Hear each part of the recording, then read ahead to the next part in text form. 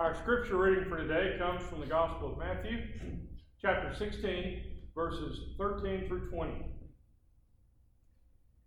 Now, when Jesus came into the district of Caesarea Philippi, he asked his disciples, "Who do people say that the Son of Man is?" And they said, "Some say John the Baptist, but others Elijah, and still others Jeremiah or one of the prophets." He said to them, "But who do you say that I am?" Simon Peter answered, "You are the Messiah, the Son of the living God." Jesus answered him, "Blessed are you, Simon, son of Jonah, for flesh and blood has not revealed this to you, but my Father in heaven. And I tell you, you are Peter, and on this rock I will build my church. The gates of Hades will not prevail against it. I will give you the keys of the kingdom of heaven, and whatever you bind on earth will be bound in heaven, and whatever you loose on earth will be loosed in heaven." Then he sternly ordered the disciples not to tell anyone that he was the Messiah. The word of God for the people of God. Thanks be to God. Let's pray. Father, we do thank you for sending Jesus into the world. Give us your Spirit today that we might fully choose Jesus, that we might recognize him as Messiah, as Savior, as Lord, and follow him. Lord, I ask that the words of my mouth and the meditations of our hearts be acceptable in your sight, O Lord, my strength and my Redeemer. Amen. Well, no self-respecting first century Jew would have been caught dead in Caesarea Philippi. It was the definition of unclean. No Jew would want to be there. First off, it was a Gentile city. Just by being Gentile, it was unclean. And so most Jews would avoid it. Very often in the first century, Jews would live their whole lives, maybe even in their own community, but if possible, definitely within their own nation. To leave it would be to defile themselves. So Jews wouldn't go to Caesarea Philippi because it was Gentile. But worse than that, it was named for Philip the Tetrarch. He was ruler of the time, and Philip had been deified. He was considered to be a god, and so they were going to a Gentile city of a false god. If they paid for anything there, they would have used the money of Caesarea Philippi, which the coins had an image of Philip on them. It would have been a graven image, a direct disregard for the Ten Commandments. And so no Jew would want to be in a Gentile city dedicated to a false god. Worse than that, the Grotto of Pan is there, a cave that was dedicated to the worship of the Greek god Pan. There were graven images all around honoring Pan and other gods, in fact. In fact, before it was Caesarea Philippi, it was Caesarea Panius in honor of the Greek god Pan. The place was absolutely saturated with pagan worship. So no Jew wanted to be a part of that. And yet Jesus led the disciples there anyway. He took them into a very uncomfortable, very foreign situation for a very specific purpose. He had a point to make, in spite of the cost that it would bring to his disciples. You see, by going to a Gentile city, any Gentile city, they were considered ritually unclean. They were impure after going there, and they had to become pure again before they could enter into the faith life back home in Israel. Now, that involved more than just a simple prayer of confession. They couldn't just say, "I'm sorry about that, God," as they walked across the border. There was a routine that they had to go through, a cleansing process. It might take a week. So for that time period, they would have been cut off from the faith community back home. And understand that in first century Israel, the only community was faith community. It's not like they could go to the non-faith activities. There were none. If you were unclean, if you were ceremonially or ritually unclean, you were cut off. You were outcast from your community for a period of time. And still, Jesus takes the disciples across into unclean territory because of the significance of the point he wanted to make.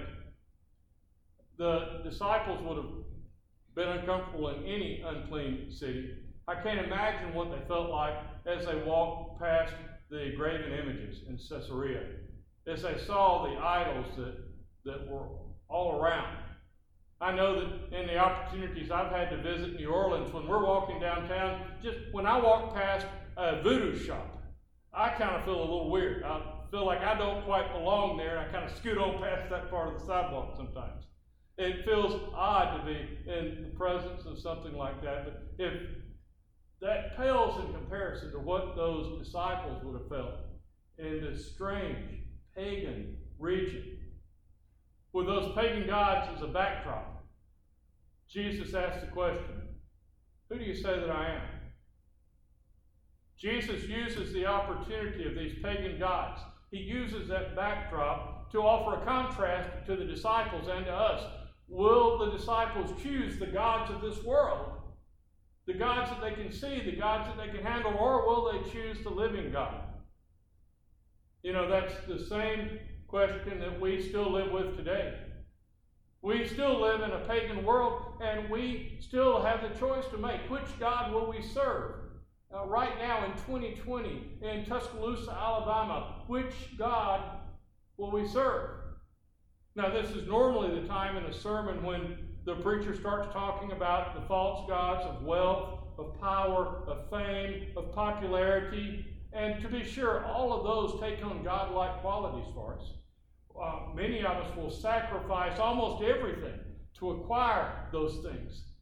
Often those things, our wealth or our popularity, are the things that we turn to in difficult times. And so, to be very clear, those things can be false gods in our lives. But I suspect in our culture that perhaps the biggest false god is self. We have a tendency in our time to worship ourselves, to worship our own desires, to put our goals and our wishes first and foremost above all else. I even hear preachers preaching messages like that sometimes, where messages are crafted to convey the idea to us that God exists to make us happy, that God exists to do all sorts of good stuff in our lives. In essence, God works for us. One particular story that I heard in person from a preacher, and I've shared it before, but it's such an important point, I go back to it briefly. Excuse me. I heard a preacher over in Georgia, in a small group I was in, where he made the statement that when he and his wife were driving into downtown Atlanta, that on the way in, they would pray for a parking space right in front of the building where they were going. That they would name it and they would claim it, and when they got to Atlanta, God always provided them a parking space. I couldn't help but wonder what God did to the poor guy's car that was parked there ahead of him. And now the preacher did go on to say, sometimes we have to circle the block 2 or 3 times, but God always provides the parking space. Well, hopefully you see in that sadly true example that we create idols that serve us. When we have reduced the God of the universe to a parking attendant, we have probably slipped into idolatry. We've created God in our own image. And so I would suggest to you that in our times, the cultural religion of our time is all about me. We dare defend our rights, but do we dare take responsibility for our brothers and sisters? We want everything we've got coming, we think, but are we just as quick to take care that everybody else is well cared for? Are we willing to love the other one? Are we willing to love those that are different from us, even sacrificially? The answer to that question will tell us a lot about who we really worship. Is it about us? Or is it about a God who calls us to more than that? Well, Peter spoke up. He looked around at the gods that were the false gods that were all around him. And he looked at Jesus. And he says, you are the Messiah, the Son of the living God. Jesus wasn't fooled by those images. He wasn't deceived by the false gods. He recognized something in Jesus that was different from all of those man-made gods that were there in Caesarea. He realized a different quality in Jesus. And he chose Jesus. Who will we choose? Who will we choose in our time, in our place? Will we choose ourselves, our own selfish desires? Will we choose to serve us first? Will we put us above everything else? Well, I choose Jesus. I choose the God who created me. I choose the Jesus who came and became like us, who suffered for me and suffers with me. That's who I choose. And I got to be honest with you, I fail far too often. I disappoint at trying to follow him far too often. I fall short, but still I choose Jesus because in him I find a peace and a love that I find nowhere else in the world. It's that relationship with Christ that enables me to love other people in a way I wouldn't do on my own. So I choose Jesus. And for all of us who would choose Jesus, for all of us who make that choice, there's an incredible promise that comes with this passage. Jesus says to the disciples who have chosen him, he says to all of us disciples who choose him, the gates of hell will not prevail against you. Now, I want to remind you that gates in the first century are to protect whatever they're around. The gates of the city of Jerusalem protect the city of Jerusalem from invaders. The gates of hell protect hell from hell's enemies, from hell's invaders. And Jesus makes his promise to those of us who have faith in him, the gates of hell will not keep us out. He said the gates of hell are not to protect us from something bad happening to us. The gates of hell are to try to protect hell from the positive influence of the gospel. And Jesus says the gates of hell themselves will not hold back the church. We've got the incredible opportunity to invade, to kick down and crash through those gates and offer life to people who are suffering and dying. Have you ever been one of those people? Have you ever been in your own personal hell? Have you been set free? You know what that freedom's like? How good it tastes to finally get that freedom?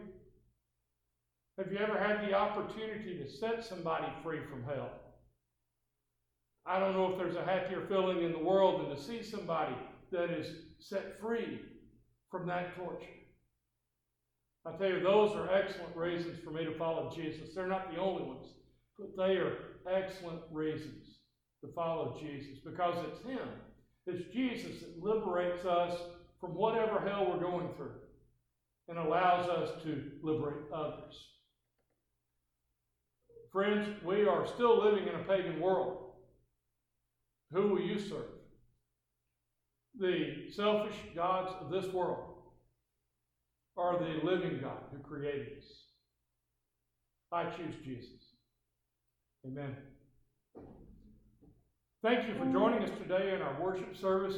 I want to give you the opportunity to connect with the church. We're glad to have you with us online. But if you'd like to connect with us in other ways, maybe to respond to the message you heard today, or to maybe find a loving church family that will support you in your Christian life. Or maybe you're just curious and you want to ask some questions.